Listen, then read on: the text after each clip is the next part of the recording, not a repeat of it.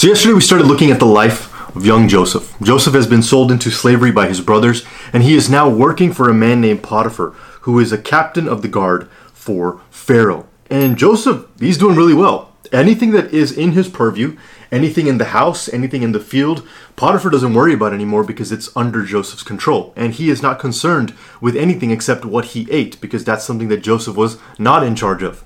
But not only is Joseph really good at managing the finances and taking care of the house and of the field, but as it says in verse 6, Joseph was handsome and well built. The Bible mentions that in a verse, that he was handsome and well built. All the work that he's been doing in and out of the house has been paying off.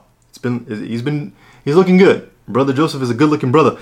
And it doesn't go unnoticed. Sister Potiphar's wife, comes to him and says, hey, she takes notice and she says, lie with me, sleep with me. And his response is not, yo, if I do this, I'm gonna get fired. Are you crazy? I'm gonna lose my job. More than that, maybe Potiphar's gonna kill me or put me in prison or whatever it may be. That's not what he says. He says, how can I do this thing and sin against God? His view of this action was not really offending Pharaoh or offending Potiphar or offending Potiphar's wife. It was, how can I do this and offend God? That was his view about this sin. But that didn't stop Potiphar's wife. No, in verse 10, it says, she spoke to Joseph every day, but he did not listen to her about lying with her or being with her. But it happened one day that Joseph went into the house to do his work, and none of the men of the house were there. She caught him by his clothing, saying, lie with me. But he left his clothing in her hand, and he fled, and he got outside. And when she had saw this, that he had left his clothing in her hand and had fled outside, she called to the men of the house and spoke to them, saying, see, he who has brought this Hebrew into the house has brought him in to humiliate us. He came in to lie with me. And he cried out with a loud voice, and I cried out with a loud voice. But when he heard that I lifted up my voice and cried out, he left his clothing with me, he fled, and he got outside. Basically, she accuses him of rape. She accuses Joseph of rape. It says here that she did not listen to what Joseph said about, all that stuff. She talked to him every day. She was asking him, come sleep with me. She did not relent. She didn't say, oh, this is a good kid. I'm not going to, mess around with this kid. He's a good kid. He's on the high and narrow path. I don't want to mess with, let me find some other slave boy to mess around with. No. She spoke to Joseph every day, but he did not listen to her about lying with her or being with her. And in the moment where she really just came on to him to really have him give in to her, he didn't stick around. He ran. He fled. What can we learn about this story, this section of the story?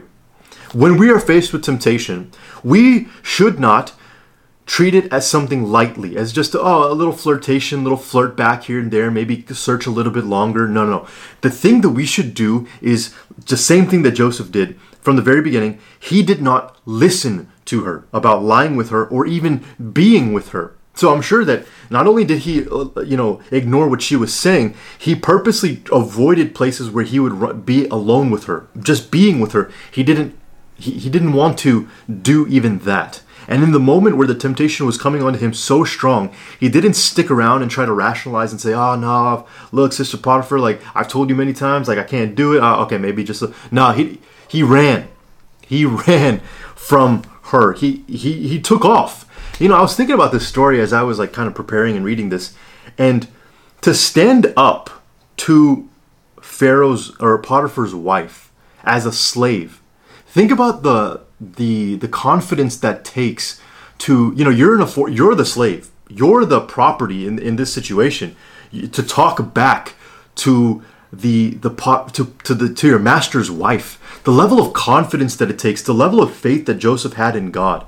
He didn't care that I'm a slave, I'm in a foreign country. It'd probably be best to stay in the lines and not rattle anything and not shake the boat. I don't want to mess up what I have here. I don't want to jeopardize my life. I'm going to just comply. I'm just going to comply. I'm not going to, because I don't know what's going to happen to me. No, he doesn't comply.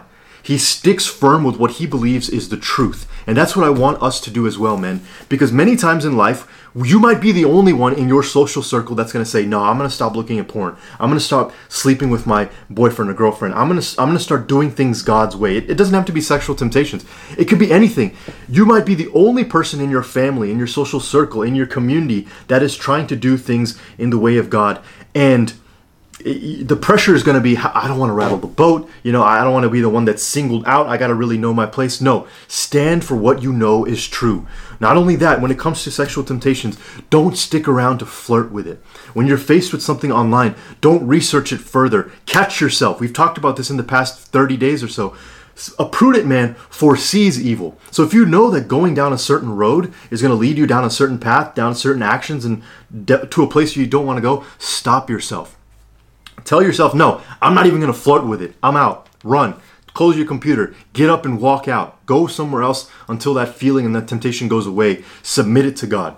And then when the temptation gets really hard, don't stick around. Don't flirt with it. Don't rationalize with it. It is not a temptation that gets better the longer we stick with it. The longer you stay in that situation, the stronger the temptation gets, to the point where there is no return. There is a threshold to which we cannot return back from it, and we will fall. But don't get mad after you're after that threshold and be like, oh man, I messed up again. No, you walk down that road. You set yourself up. Don't set yourself up. Run from it. Let's take notice of this young man, Joseph, who, this kid's probably a teenager, early 20s, but he still had the strength and, dare I say, the balls to stand up to people who were in his superiors, to stand up to people who were higher than him, to people who could kill him. And he still stood up in a foreign land, in a foreign country with a foreign language, and he said, no, I'm still going to stand for what I believe is true. And I pray that we have the same conviction. I pray for the same conviction in my own life, that, man, no matter what comes my way, no matter what temptation comes my way, I want to be so secure, so founded in my relationship with God that I say, no, I'm not going to mess with it. I'm not going to flirt with it. In fact, let me get up on out of here, and I'm gone. Let me not flirt around with this anymore, because I know myself. I know that if I stay here, I'm going to, if I stay in this certain location, I'm going to mess up. If I hang out with these certain people or this certain girl, if I go visit this girl or whatever it may be, I know where things are going to go. So I'm not going to go down that path. I pray that be our attitude going forward. So he runs. She commits, or she yells rape, right? She accuses him of rape. What happens? Let's find out tomorrow.